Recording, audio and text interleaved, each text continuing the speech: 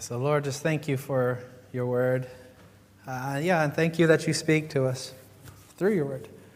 So, Lord, we open our ears. Will you give us the ears to hear what you want to say to us today? And, Lord, will you soften our hearts? And will you transform us and form us together through your word so that we might look more like Jesus? Amen. There's not a lot that we know about King Cyrus. He's mentioned in both readings. Well, it's not entirely true. I'm sure there's some historians out there who know a whole lot about King Cyrus, the Great of Persia. I should have just said, I don't know very much about King Cyrus.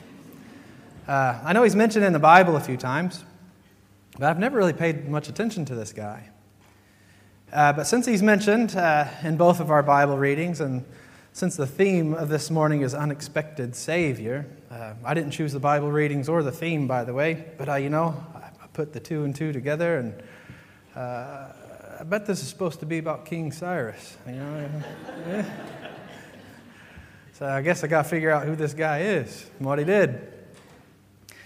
From our Isaiah reading, it almost sounds like God is talking about Jesus here. It talks about how God is holding the right hand of his anointed, who is going to subdue nations, make God known, set his people free. And it says, I have stirred him up in righteousness, and I will make all his ways level, and he shall build my city and set my exiles free. But Isaiah starts off by saying, thus says the Lord to his anointed, to Cyrus. So this name Cyrus just kind of comes out of nowhere in Isaiah. Isaiah's talked about quite a lot of stuff to this point, but he's never really talked about this guy named Cyrus. Well, sometimes I don't hear people's names properly, and I might accidentally call them by the wrong name. Maybe Isaiah was just kind of having an off day when God was talking to him. Maybe he was a little distracted. Maybe God said Jesus, but Isaiah thought he said Cyrus. I don't know. It happens to the best of us. But really, I don't think that was the case. I think this really was a prophetic message that would have really confused a bunch of people at the time. And I kind of feel sorry for anyone named Cyrus who was around at the time, because they probably got bombarded by a bunch of Jewish people. Cyrus, Cyrus, are you the Savior who's going to free us from exile? No, I'm Cyrus the plumber.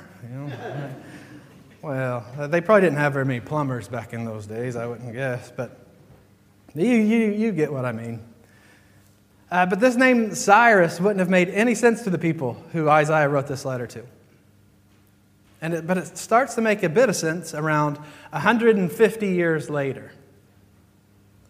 As in our second reading, in the book of Ezra, he starts it all off by saying, in the first year of Cyrus, king of Persia. Ezra was written about 150 years after Isaiah mentioned his name. And Ezra mentions his name while Israel had been living in exile in Babylon for about 70 years. And Isaiah told Israel that they were going to be sent into exile, and that a man named Cyrus would set them free to rebuild Jerusalem. And Cyrus was a Persian. He wasn't Jewish. He was a king with an army, going about conquering lands, taking possession of territories. He was working on building his empire, like a lot of the other kings did back in those days. They went in and took possession of Babylon, where Israel had been living in exile. But Cyrus took a different approach than the other kings that ruled over Babylon at that time. Because Nebuchadnezzar, he was the previous king from Assyria, who actually sent Israel into exile. And in the book of Jeremiah, it talks about how God worked through Nebuchadnezzar to send his people into exile. But Nebuchadnezzar was more of the type of king that you would envision as an empire-building king. Those he didn't kill, he just fully expected them to adopt their culture, the worship their gods, become just kind of second-class Assyrians. And he wanted them to completely lose their Jewish identity. But then here comes King Cyrus. His army defeats the opposing powers, and now he's the new king in town. But Cyrus doesn't rule over Israel like the kings of the past. Cyrus wants the land, yeah. He wants all the wealth and the power for sure. But he isn't too bothered about stripping people of their identity. He wants the Jewish people to be Jewish and to worship as they like. And it seems even highly likely even that he's shown some interest in the Jewish faith. And it's probable that someone would have read to him Isaiah 45. Can you imagine that? So we have this new king coming in, just conquering another city like he has several before, but only to be greeted by these Jewish people with hope and excitement instead of the usual fear and trembling. And they point out to him how 150 years ago, God told them that you are God's anointed, who will subdue nations, loose the belts of kings, rescue his people. I don't know exactly how it played out, but it does seem that Cyrus took this on board and believed that he was the Cyrus that Isaiah spoke about 150 years ago.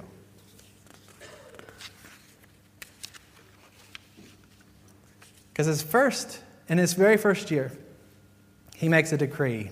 Thus says Cyrus, king of Persia, the Lord, the God of heaven, has given me all the kingdoms of the earth and has charged me to build him a house in Jerusalem. Cyrus believed he was the Cyrus mentioned 150 years before his time. And he allowed all the Jewish people to return home. And he gave them the stuff that Nebuchadnezzar had taken from them. And he also sent them with a bunch of gold and silver to rebuild the temple. I just think it's amazing that the bookends of that exile story have two foreign kings that God worked through for the sake of his people. God said, I sent you into exile through Nebuchadnezzar, and I sent you home through Cyrus. So what does a story like this mean for us today? Well, for one thing, I think it just shows us the sovereignty of God. He's not afraid to let people go through some hard times because it can shape our character and it renews and restores our faith. A king like Nebuchadnezzar, with all his greedy intentions, actually works out for the good of God's people. Cyrus just thought he was going to take another city and expanding his kingdom that much further. And then he saw, there's a king much greater than I am. I'm going to be on his side.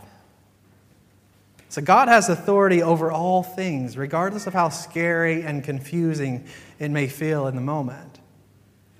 So God's sovereign, that's the first thing. Then the second thing is God is out there and at work well beyond us. God was already at work with Nebuchadnezzar. He was already orchestrating his plans with Cyrus. Israel had no idea. Nebuchadnezzar had no idea. Cyrus had no idea. But God was at work nevertheless. And he's still the same way. God is at work out there, well beyond anything that the church is doing. He sent Jesus to restore and reconcile all things to himself through Jesus. And now the church is made up of those who have been reconciled through Jesus. But his mission doesn't stop with us. He's still out there calling people to himself. He's still out there lifting up the widows, the orphans, the immigrants, the needy, the sick, and the poor. He's still going to do all of these things that he set out to do with or without us. He's out there at work right now. But as the church, he's inviting us to join him in what he's doing through others. And I think that's the great news that we've been given to share with others. Just as Cyrus had no idea that God was working out his plans through him, God chose him to be a vessel. And there are so many out there that God is working through right now to bring about healing and wholeness and restoration. And they have no idea. And we've been given the gospel. The great news of Jesus. We've learned about the life and the teachings of Jesus. So who are those people out there that you know who they don't know Jesus, but that they are living their lives a lot like Jesus? You know those people around you who seem to have such a deep love and compassion for others? Well, what if that's actually God, like, working out his plans through them? I mean, look at how Cyrus responded to the news that God was working through him. I mean, the gospel is good news that transforms lives, and we've been given the gospel to share with others. So tell those people that God is working through them. Tell them that God has chosen them to be a gift, a blessing to others. Because who knows? They may wind up just being a Cyrus.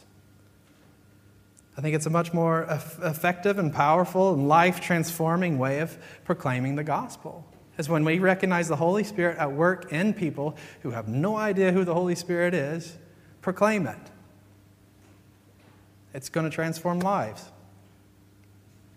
So let's pray.